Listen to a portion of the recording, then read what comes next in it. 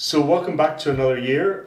Political OD is going to again be every few weeks to chat about current affairs in Northern Ireland and maybe if we get the time talking about elsewhere. This first podcast will have to of course look very much at what we're loosely describing as the deal for shorthand. I think first of all we'll take it in different levels. I think we might start off on with the idea of the construction of the deal or how the deal was arrived at and and the parties to that deal.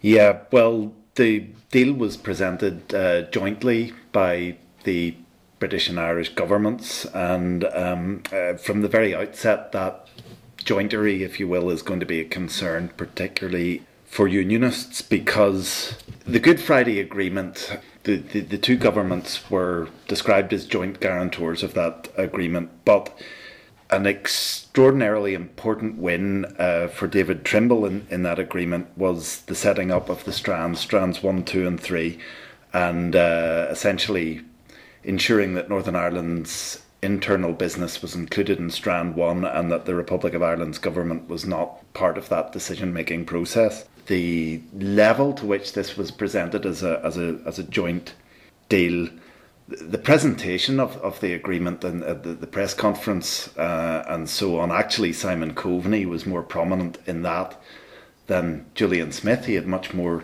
to say. The Irish government have an election coming up and they have an interest in presenting this as their work, but there is a worry from the unionist perspective that this shows a basic failure to respect the principle and the strands of the Good Friday Agreement, and if we're steamrollering something as basic as that from the very beginning, what chance of success or even-handedness is there in this deal?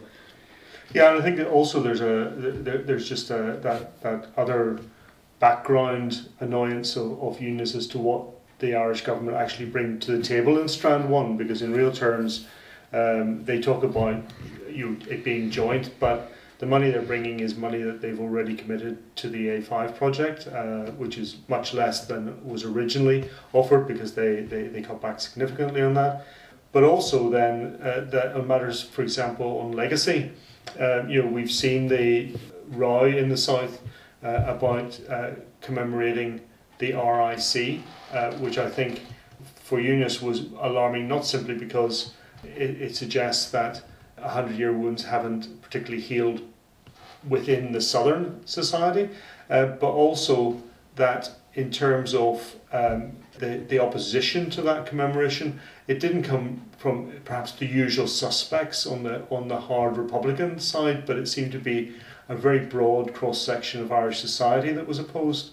And of course then also in terms of the issues, things like collusion, the involvement or the collusion between Garda and the IRA seems to be just simply constantly swept under the carpet, and those stories have been bubbling in our newspapers over the past few weeks before the deal was actually announced. Yep, I mean the Irish government likes to posture about issues like legacy, and they're forever chiding Britain for not acknowledging its role in incidents that they allege they were involved in, but there's been absolutely no acceptance on Dublin's side that it had a role to play in keeping the Troubles going, and also providing safe haven for the IRA, not really weighing in behind the security efforts to kind of prosecute that war against terrorism. You have Leo Varadkar coming up to Stormont, but particularly Simon Coveney using this issue to posture and to try and get their election campaign started, and it's not really a helpful contribution or a constructive way to get things started. And someone who is probably regarded by many unionists as the most condescending, patronising southern politician that they know. Not that there's many that they do know, but he's certainly up there with people that unionists basically don't trust too much. Coveney? Oh yes, absolutely. I wouldn't disagree with that. But then there's the issue then of the actual document itself. Once the document was actually published, the focus went to the fact that there was a deal And people started talking then about the parties and the actual formal process of setup, but very few people seem to actually look at the actual document to any great strength or detail. And that document itself just seemed to be dripping in the constructive ambiguity that perhaps allowed everybody to say they got what they wanted, but really, and I think you've mentioned this in a couple of articles over the past week or two, that it leaves open the basis of the next great fallout, because they can't all be right. The deal was supposed to really have two main strands, and one of those strands dealt with the Irish language and other cultural issues, but the second strand was supposed to stabilise the institutions and ensure that the type of impasse that we saw over the last 3 years doesn't happen again. And that was the strand that we were told that unionists were concentrating on, the DUP was concentrating on, but the content of that strand is weak to non-existent. There's a few measures aimed at bolstering the moral case that will hopefully prevent parties from dragging down the institutions, but there's absolutely nothing practically stopping one party from coming out of the executive again, collapsing Stormont and triggering an election and then a series of mini crises like we've had previously. There's a cooling off period. What's that worth? Very little. I think it's maybe, 28 days or something like that. In the scale of things, it's very weak. There's but ministers and their spies can keep their jobs for 6 months. Well, isn't that convenient? And on the issues of kind of policy and reform that we've been waiting for Stormont to take action on for so long, there's a lot of fine words, but absolutely no commitments at all. The detail, and I guess Sammy Barrett has brought out a couple of points. He was talking this morning about the I don't know what the formal term is, but the fiscal committee that's going to be set in place, which seems to be about Westminster doing a check-up every now and then that the money that they've been sending over is being spent properly. In terms of the text, this is a bit of a cobbled together document. I'm not sure that the people who put it together have really proofed it to see that it would stand up. In one of the paragraphs, it suggests, I think it's paragraph 23, suggests that there would be a fully developed, consulted upon programme of government published by April 2020. Well, it takes 12 weeks for the consultation alone. We haven't seen a programme for government developed terribly quickly in the past. And also elsewhere, there's another paragraph, 411, that suggests that date is actually March 2020. So they're not proving it, they haven't checked it, they've been throwing it together. And I think really once that document is going to be something that will be used when it's convenient. But in fact, I'm not sure that it's worth the paper it's written on in many terms. It took an interminable length of time the last time to get a programme for government agreed between the parties, so I'm not sure why they expect things to go so seamlessly this time, even if it were practically possible to put together the programme in that time, which it seems that it's not. And there's also, we've seen issues pointed out in terms of the Brexit process as well, with this document guarantees unfettered access for Northern Ireland to the GB economy, which is, I suppose, what we want. But will this commitment explode as Brexit negotiations go forward? It will explode unless Boris has already got in mind an end trade deal that largely ties the UK into the customs union, the single market, level playing field, all the things that were envisaged under what might have been ultimately Theresa May's deal. So that's still got to be seen. There's also, of course, the other part is in the legacy issues, where Stormont House is meant to be going ahead at full pace in terms of legacy issues. But Boris is still quite clear that he seems to suggest that Johnny Mercer will get all the support he needs at the MOD to assure the end of vexatious prosecutions. The nonsense of the agreement was perhaps exemplified by a comment by Leo Varadkar when he was up in a press conference with Boris Johnson, when in one sentence he said, I think one of the strengths of this agreement is there's an agreed approach on legacy issues, but in the very next sentence then stated it's going to be difficult. There's a divide in opinion on this. So you can't have, you can agree to disagree, I guess, in the great scheme of things, but it doesn't suggest that everybody is on the same page in regard to Stormont House or legacy. Yeah, I mean, they're tying themselves up in knots, and maybe even more profound. You can see an even more profound disagreement between Sinn Féin and the DUP. Declan Kearney, the chairman of Sinn Féin, national chairman, he likes to style himself, sees the agreement, sees the deal as a beachhead to Irish unity, which the DUP assure us it's not. They assure us that they'll prevent any attempt to turn it into one, and they say that it'll strengthen Northern Ireland's position within the UK. And I know that that doesn't necessarily mean that they can't work constructively together on issues like education and health and everything else, but when they've got such a profoundly different idea of what this amounts to from the very beginning, do we have any confidence that the next crisis won't be lurking around the corner? Well, as I say, with Leo Varadkar not seemingly able to put two sentences together that can't contradict themselves over this deal, I'm not quite sure that those two parties and that the parties going forward have it together.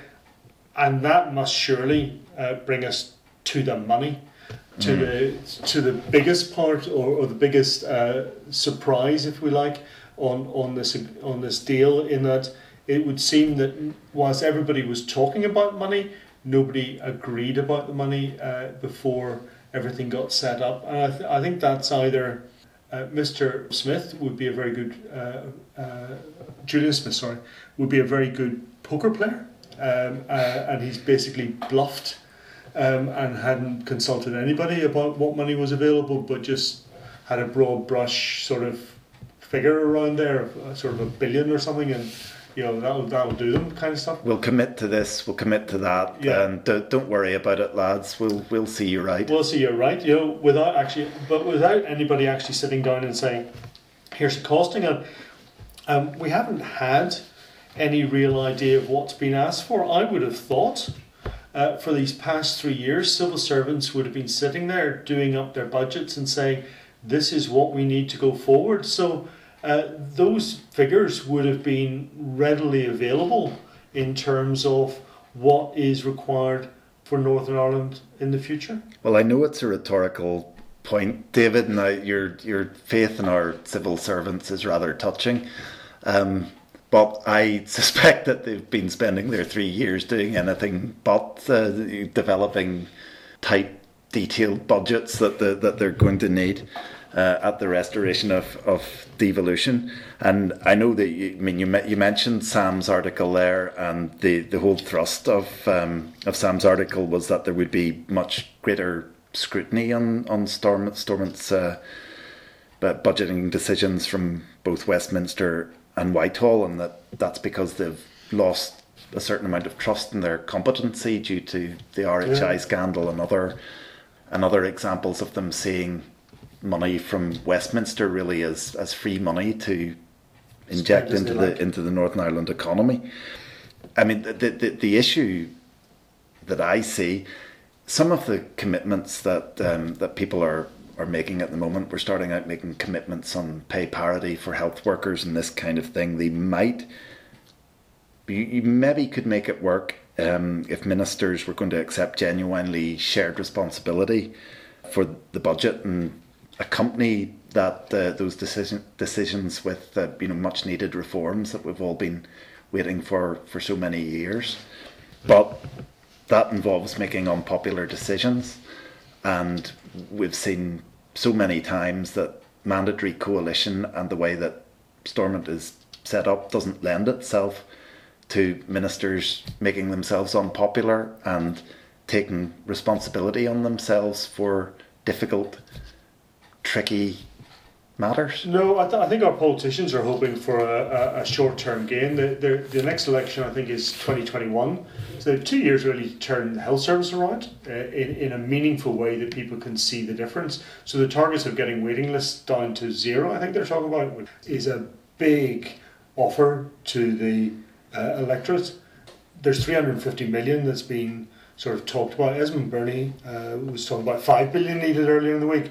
But if we just take what's on offer at the moment, we kind of learned this morning, sort of, that the pay parity and the improved safety to nurses, I would put that together at about 150 million, 110 or so for pay parity, 40 probably on an ongoing basis for nursing safety, and then of course 350 maybe for bringing down the health list, and 200 million. For building new roads, including York Street Interchange. If I remember rightly, 140 was already offered under the confidence supply agreement by the DUP. I'm not sure that 200 million is going to be exceptionally new money in that respect. And then there's the implementing the Bengoa structural reforms for the health service. Well, we're already meant to have spent 250 again under the confidence and supply arrangement with the DUP. I'm not sure where or how that was spent, and if it hasn't just been frittered away. But if we take it that is a sum for Bengoa and 250, there's 500 million. You're looking there around maybe 1,000 or 1,200 million that has largely been allocated just within health and roads. So the billion that would come under consequentials is basically for day-to-day running of services. It's not extra. And then we have a plethora of new commissioners. Well, do we want to spend on that? Really, do we want to spend on a plethora of new commissioners, or do we want a ward of nurses? Because those are the decisions that are going to have taken. That's why pay parity hasn't existed for the past 5 years, because a hard decision was taken in 2014 that pay parity was going to cost too much against the day-to-day running of the health service. There's a bigger conversation, not for today, about whether there shouldn't be regional minimum wage and regional pay levels, because cost of living isn't equal in all parts of the UK. Big, hard decisions out there. I don't get the impression that the current executive is ready to make those big, hard decisions. Well, you're right to allude to the commissioners and the fact that this is actually, from the beginning, a very bad start to make if you're going to start to be fiscally responsible, because, I mean, we know that Northern Ireland already has a huge public sector. We've got an extraordinary number of commissions, ombudsmen, if you're allowed to say that these days, and arm's length bodies for such a small place. We should be trimming those back rather than adding to them, and particularly where sort of feeding into our preoccupation with identity and culture and putting that at the centre of our politics even more firmly than we have in the past, rather than going the direction that we should be doing and sort of trimming back on these bodies where this deal contains commitments to actually expand our public sector in ways that aren't necessary. And another area where we've got off to a bad start is in the row about water rates, which, I mean, we've discussed in the past about the health service and knowing what needs to happen regarding the health service and reform there. We also know what needs to happen with the water service. We've got crumbling infrastructure. We're the only part of the UK not to levy water charges. We need water charges, and we possibly also need other reforms to generate money to invest in that infrastructure. Well, I think if you're going to look at water, you need probably new ideas on the structure of the water service. I'm not sure privatisation is necessarily a route to go. It's one option. There's also a government company or a trust for the good of the people of Northern Ireland and the provision of water and the care of water. There are different formats that could be done in there, certainly that would allow better access to the capital markets, that would go to infrastructure. But of course that's going to mean separate charging and charging outside of our rates. I have no doubt that would then allow people to put the rates up. That's another day, that's another story, I think, as we go forward. Yes, and the last time that those issues were discussed, we should remember, was under the ministership of our new finance minister, Conor Murphy, who had an absolutely disastrous tenure at environment and oversaw a terrible water crisis in Northern Ireland. I guess it's just as well they don't need to submit CVs for their next big job. Let's leave it today. I'm sure a lot of these topics will come up throughout the year. Thanks, David.